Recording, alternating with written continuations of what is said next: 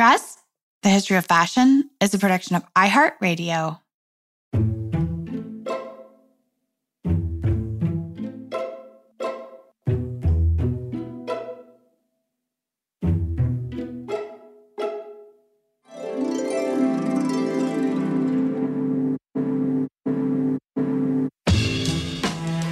With over 7 billion people in the world, we all have one thing in common. Every day, we all get dressed.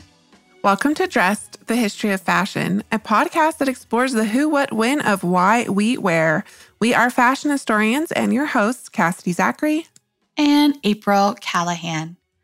Dress listeners, the glitz, the glam, and the often amusing red carpet antics of Hollywood's biggest night out are just around the corner. That's right. This coming Sunday marks the 94th Academy Awards, which is, of course, affectionately known as the Oscars. And this highly publicized awards ceremony is incredibly important to the fashion industry, as millions tune in to spot their favorite stars on the red carpet and also the celebrity presenters and winners on stage. And what they are wearing, of course. That is definitely why I tune in, a big part of it anyways. And perhaps one of the most frequent questions asked on the red carpet by press interviewing attendees is the query, who are you wearing? Although that's actually drawn critique for many years for being frequently asked to women actors, while male actors have historically been asked about their role for their work, not their fashion choices. Although I will say I feel like that's kind of changing a little bit. Yeah, I mean, there's been a whole discussion about it, and that has shifted a bit. So, but just the very fact that we're even talking about this cast, it kind of speaks volumes in terms of the gendering of fashion as feminine and quote unquote frivolous in eras past. But I'm going to have to agree with today's guest, Esther Zuckerman, when she writes that, quote, what a woman chooses to put on her body for arguably the highest profile event of the year can be a statement of intent, an acceptance of status in the pantheon of celebrity, or a rebuke of the role that she's been assigned. Her pick carries a lot of weight.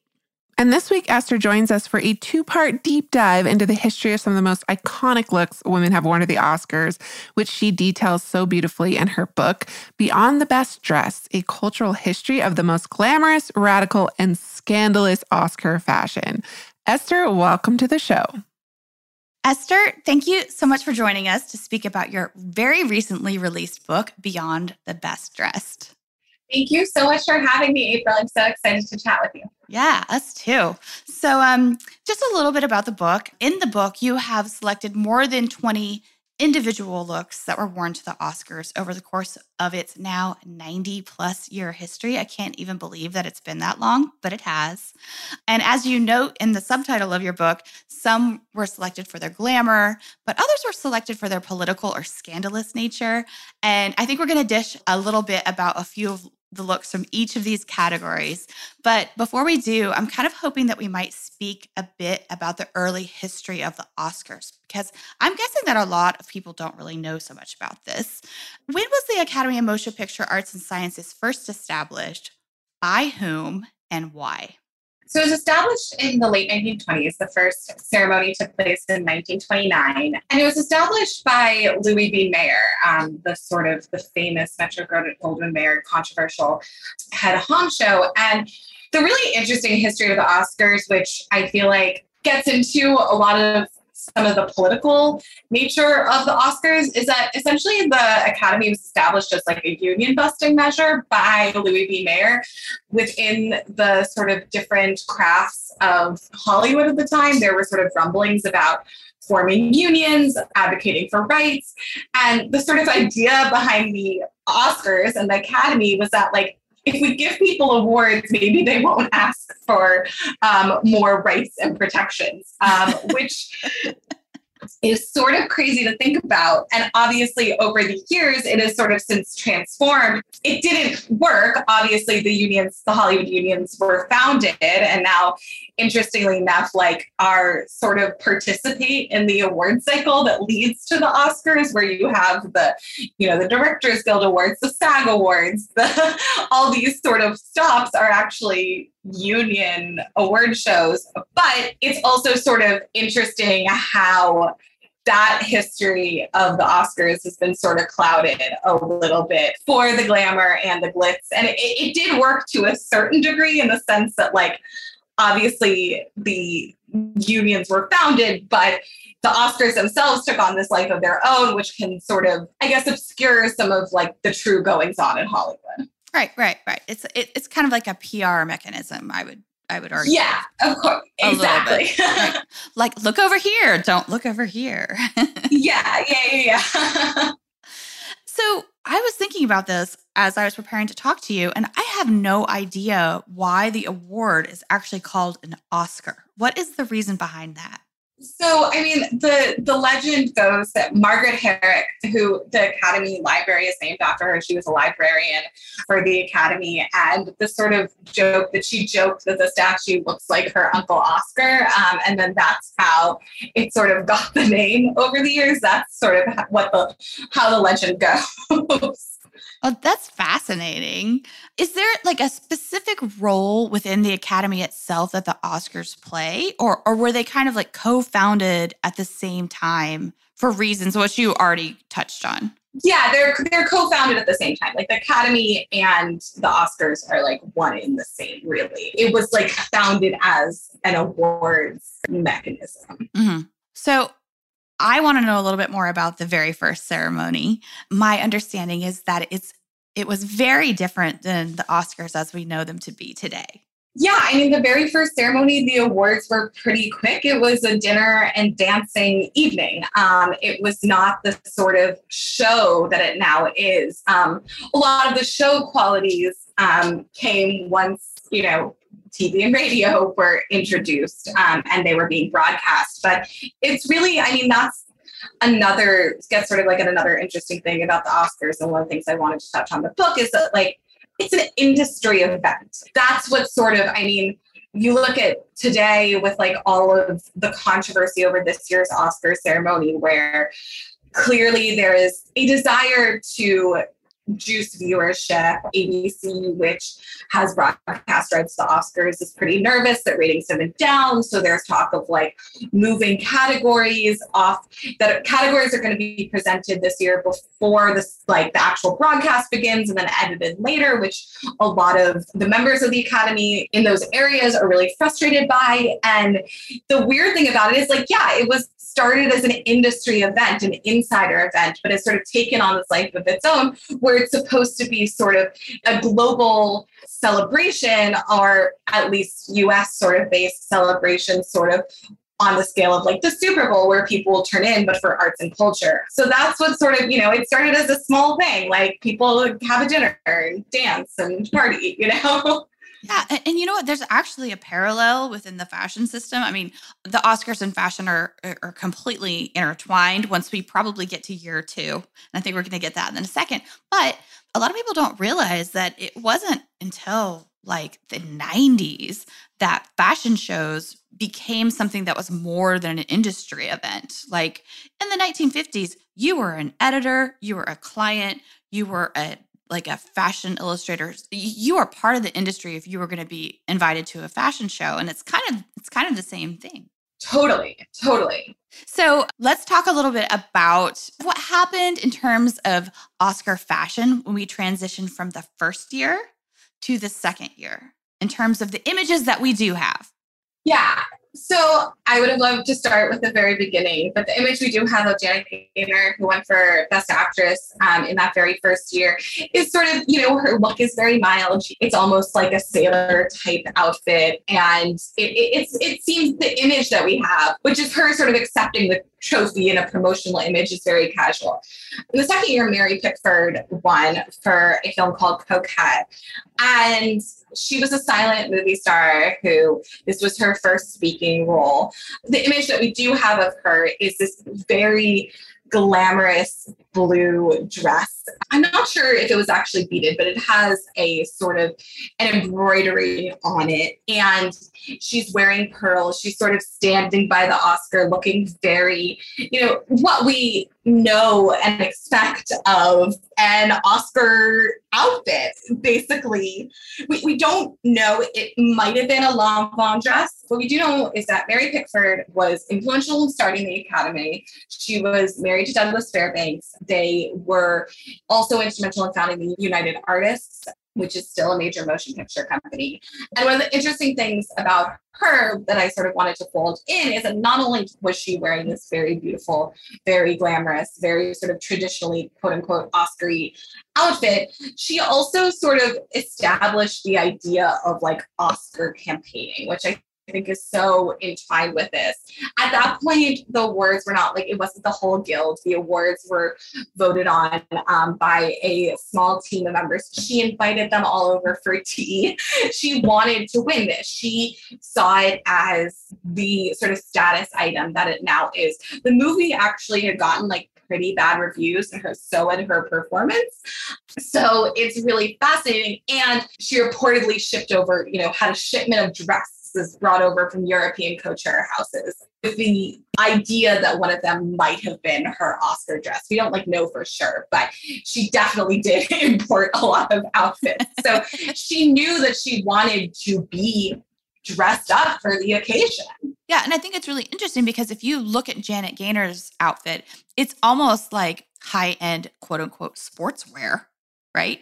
She's wearing socks with these little flat, I don't want to say sneakers, but they were sports shoes of that era, right? It was a very casual look.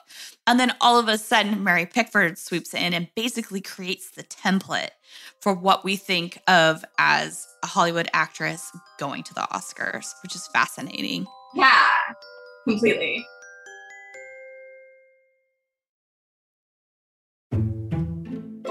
So fast forward a few years. Let's move 10 years into the future. And in 1940, Hattie McDaniel became the first Black recipient of an Academy Award. She won for Best Supporting Actress. So I'm hoping you can tell us a little bit about why the role that she won for was even somewhat controversial in that time and a little bit later and continues to be. And then also what she did decide to wear to the awards. So Hattie McDaniel won for playing Mammy in Gone with the Wind, which, as I'm sure some of your listeners know, is still one of the most controversial movies of all time. Recently, during the Black Lives Matter protests of 2020, it was actually removed from HBO Max, and in sort of an introduction by Turner Classic Movies host Jacqueline Stewart was added to sort of contextualize it. But I think the interesting thing that sometimes is forgotten as we're discussing how controversial Gone with the Wind is now is that it was always controversial. When it was announced that Margaret Mitchell's book was going to be adapted, the NAACP was angry about that. And Hattie McDaniel occupied a really interesting place in the sort of Hollywood ecosystem in the sense that she did play a lot of slave roles, a lot of roles that were seen as demeaning to Black actors. And within the Black community, she was challenged for that at the time. There's a fascinating quote from a Black journalist who wrote that the role of Mammy means about $2,000 for Miss McDaniel in individual advancement and nothing in rich advancement. So by the time the film came out, there was already this discussion that we think of as sort of like a modern discussion, but it wasn't. It was happening then. But Hattie McDaniel is a fascinating person who advocated for herself to be nominated. She advocated for David O. Selznick. The studio had to run the campaign for her so she could win. She beat out her co-star, Olivia de Havilland, and she gave a speech that was possibly said to have been written by the studio. We don't really know, but that turned it into the moment that we now see it as, which I think is also a really interesting thing in the sense that there's an element of McDaniel's presence at the ceremony that is sort of white Hollywood patting itself on the back. It was the awards that year were held at the Coconut Grove, which was a segregated club. She was not allowed to sit with her co-stars. And then her win was praised and celebrated by all these people who were still excluding her. In terms of what she wore, we don't really know a lot about the provenance of her outfit. It was a aquamarine dress with a little coat, but she wore these gardenias on her shoulder and in her hair. And I thought it was really interesting that she referenced gardenias a lot. She said that she wanted to be buried with gardenias. And it's also another thing that I think is so interesting is that when Monique won for her role in Precious, she wore gardenias in her hair as a tribute. So gardenias have taken on, at the Oscars this moment, this sort of homage to McDaniel and her place in the world. Yep. Fashion history is always present, friends. It's right here with us all the time. So let's talk about 6 years later, which happened in 1946, because Joan Crawford's win was rather the complete sartorial opposite of Hattie's very much put together, beautiful aquamarine ensemble. It had like some beading on it, and she had all flowers on her shoulder and in her hair. I mean, she was done up. Yeah. What did Crawford wear, and what were the circumstances surrounding her win that year? So Joan Crawford, sort of notorious in history for being a diva, maybe is the right word. She's sort of notorious for her attitude and her stridentness. And she did not go to the ceremony that year. She was maybe sick. She was maybe didn't think she was going to win and didn't want to lose. In her autobiography, she wrote that she was shaking with chills and a fever. She was dressed to go, but, she was told no way. The legend has it that maybe it was a little bit more of a decision that she didn't want to lose, because it was predicted that Ingrid Bergman was going to win. And now Joan Crawford was nominated for Mildred Pierce, which is a wonderful, wonderful noir film. And she was possibly sick, but not sick enough that she didn't have, eventually end up getting dressed in this peignoir with a full face of makeup and hair and pose with her trophy in bed. With a photographer's already there, friends. Let's just say that. Yes. The nightgown was designed by the in-house costume designer for MGM. That's like a lot of early Oscar outfits sort of had this relationship with the studios where the costume designers for the studios were also dressing stars for the ceremonies. Not entirely, that wasn't like entirely true, but it was sort of, that was what fashion looked like a little bit more, and she gave this amazing soundbite that she voted for Ingrid Bergman herself, very sort of modest and humble. But, the images we have for her, she is looking totally glamorous, totally done up from her sickbed, holding her Oscar, which I just think is wonderful. I know. It's so Joan Crawford, too. Yeah. Through and through, all the way. And speaking of perhaps not a totally typical red carpet look, let's talk about Miyoshi Yumiki's look that she wore to the Oscars in the 1950s.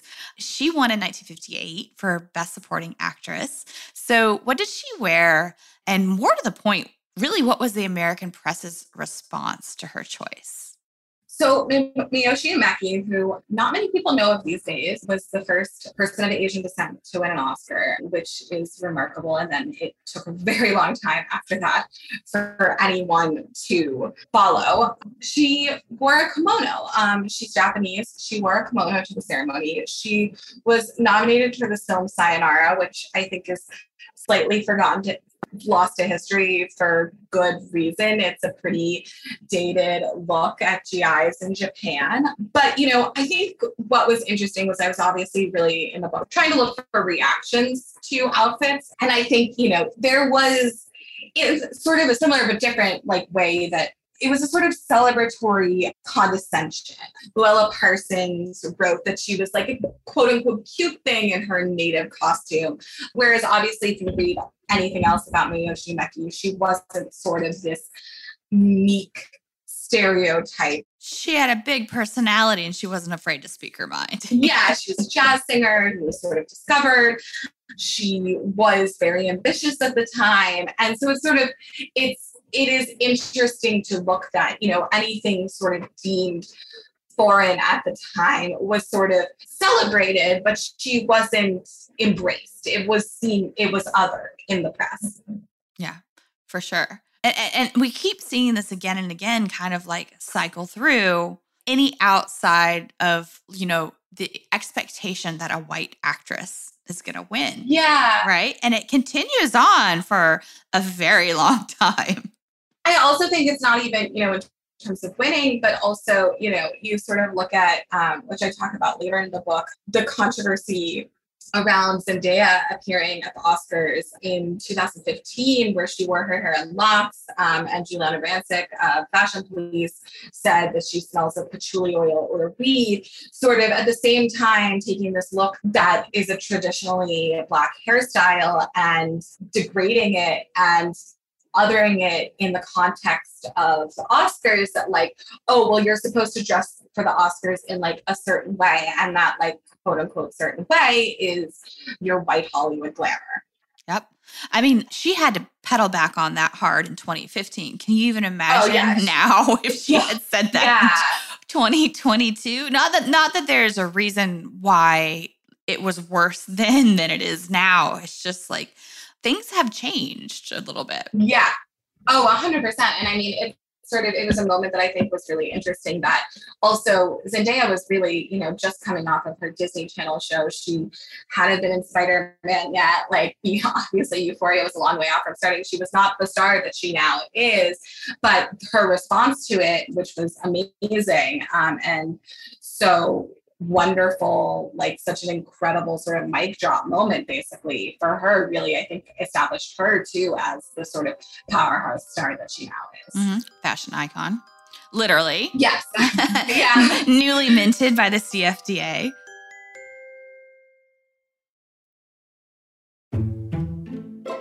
So let's talk about other outspoken actresses. Of course, Rita Moreno, who won Best Supporting Actress in 1962.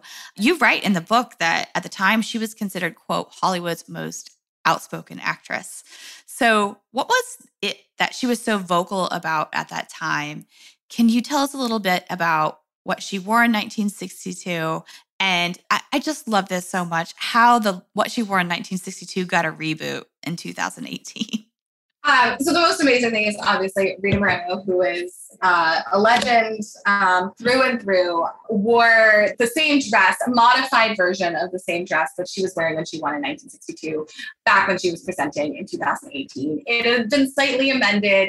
They made it sleeveless as opposed to a bateau top. She added some gloves. Obviously, her hairstyle had changed, but incredible that anyone could do that. And still fit in it. She's amazing. Yeah.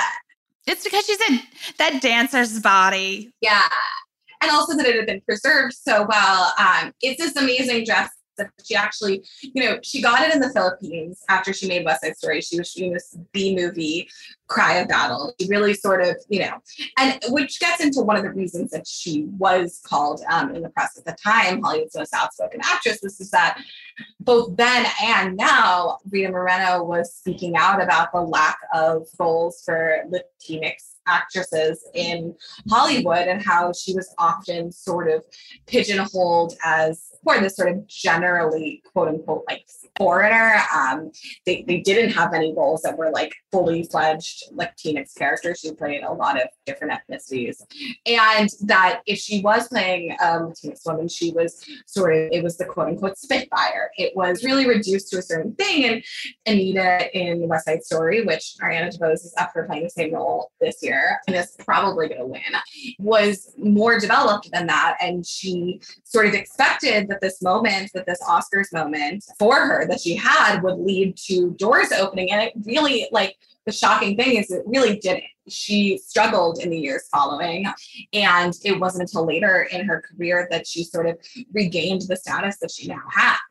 Yeah, well, and you know what she did? She went in there and kicked those doors open herself, because I referenced that she won an EGOT. For any of our listeners who might not know what that is, it's not even a trinity. What do you call a 4 times thing? So there are very, very few people in this world who have won an Emmy, a Grammy, an Oscar, and a Tony Award. So when we say EGOT, she won all of them. And so, you know, she did it herself. She kicked those doors down and broke that glass ceiling. All right. We're still on the theme of politics in terms of like our Oscar fashions at this time.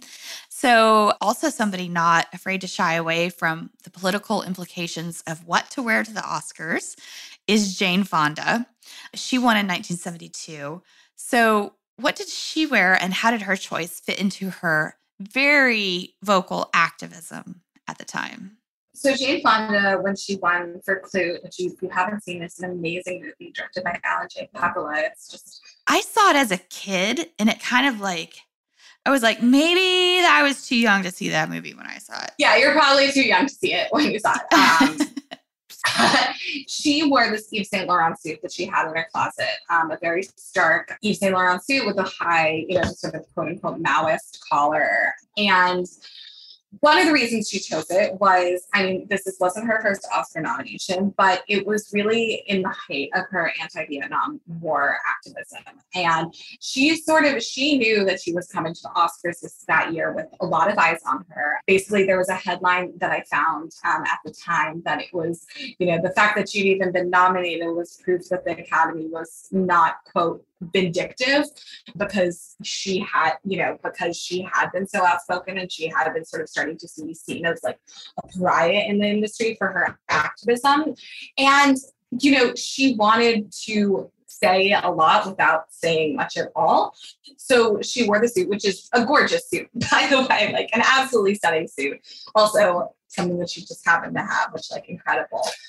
But that was also very stark. It's black. She wasn't wearing sort of a, sparkly dress the way we expected to. And she got up there. She actually asked her father, Henry Fonda, for advice on what to say. She didn't know what she wanted to give a big speech sort of addressing her activism or sort of go a different direction. And what she actually was saying was, there's a lot to say, but I'm not going to say it right now, which I think speaks volumes, which is sort of the same thing that she did with her outfit. She is saying a lot without saying much at all. Yeah. And extremely covered up. I mean, literally from neck to wrist. Yeah. So, at this point in the 70s, we're accustomed to seeing a bit of skin on the female actors that are like nominated. And Jane Fonda is also known for, Barbarella. Barbarella.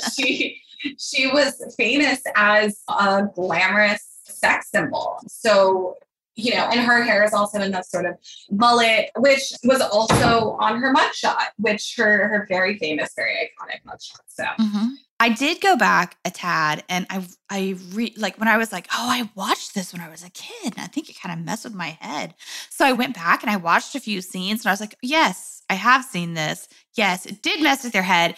And yes, you still want her hair. So yeah, I don't know. Yeah. There might be a fashion mullet in my future. Just saying. I cannot. I have way too curly hair to pull it off. I would love to, but I can't. All right, so let's fast forward to the next year, 1973. Diana Ross, one of my all-time favorite fashion icons, Mahogany. Please, listeners, if you have not watched Mahogany, watch it. She plays a fashion designer. It's like delicious, like 70s fashion. But Diana Ross wore not one, but two looks to the Oscars. So what did she wear? And Esther, why did she perform a costume change? So I was really fascinated by this because I wanted to write about the image best associated. She was nominated for playing Billie Holiday in Lady Sings the Blues.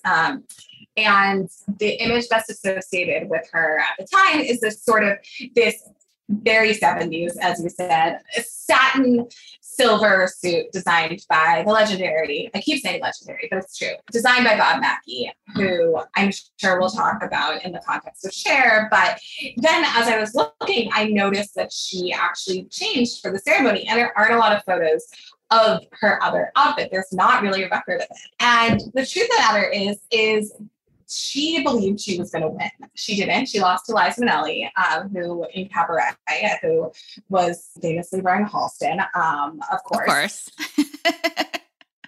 But I spoke to Bob Mackie for the book, who was so gracious with his time.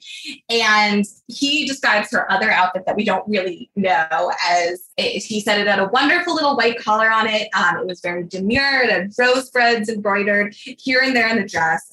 She looked beautiful. He said, I mean, Diana looked great in everything, which obviously. But it was a really interesting moment as well because Berry Gordy produced Lady Sings the Blues, who was the founder of Motown, was very convinced that Diana was going to win, ran a huge Oscar campaign at a time when Oscar campaigns weren't what they were now. And it sort of, from the telling, it sort of backfired a little. It was seen as desperate. It was seen as sort of, also this music interloper coming in to Hollywood. Which now is the norm. It's also it was a very difficult year. I mean, obviously Liza Minnelli's performance in Cabaret is sort of inarguable, and she was up against Cecily Tyson. It was actually the first year until last year, I believe, that two Black women were nominated at the same time in Best Actress, which is remarkable. And I also write about Cecily Tyson in the book. But it is fascinating that this one sort of outfit is almost essentially lost to history, because if she had won and gotten up on stage wearing it, we would have all known what she was wearing. And instead, we have this other her, the image we have of her is this arrival image, which is which is very cool, this very cool satin tux, but it's not what we think of.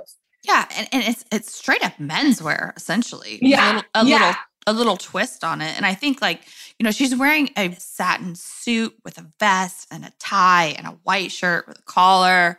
She's flirting with that masculine edge, which was super fashionable at the time. But yet at the same time, she didn't feel or maybe her advisors didn't feel like she should get up on stage wearing that.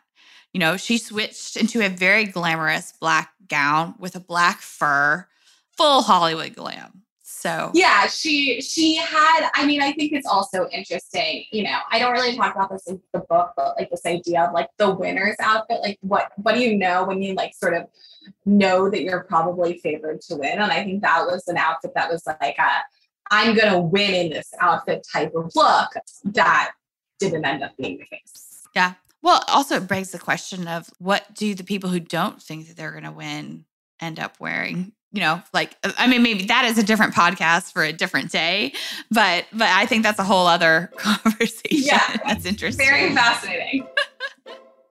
Esther, thank you for all of your insights on Oscar style up to the 1960s. So much has been covered, April, and yet we are only halfway into our discussion of some of the most provocative looks worn to the Academy Awards. We'll pick back up with Esther on that point this coming Thursday in part 2. We sure will. And that does it for us today, dress listeners. May you consider where glam resides in your closet next time you get dressed. Remember, we do love hearing from you. So if you would like to write to us, you can do so at dressed@iheartmedia.com, or you can DM us on Instagram, which is, of course, while we post images to accompany each week's episodes at dressed_podcast. Thank you, as always, to our producers, Casey Pagram, Holly Fry, and everyone else at iHeartRadio that makes this show possible each and every week. We will catch back up with you in part 2 of Beyond the Best Dressed on Thursday.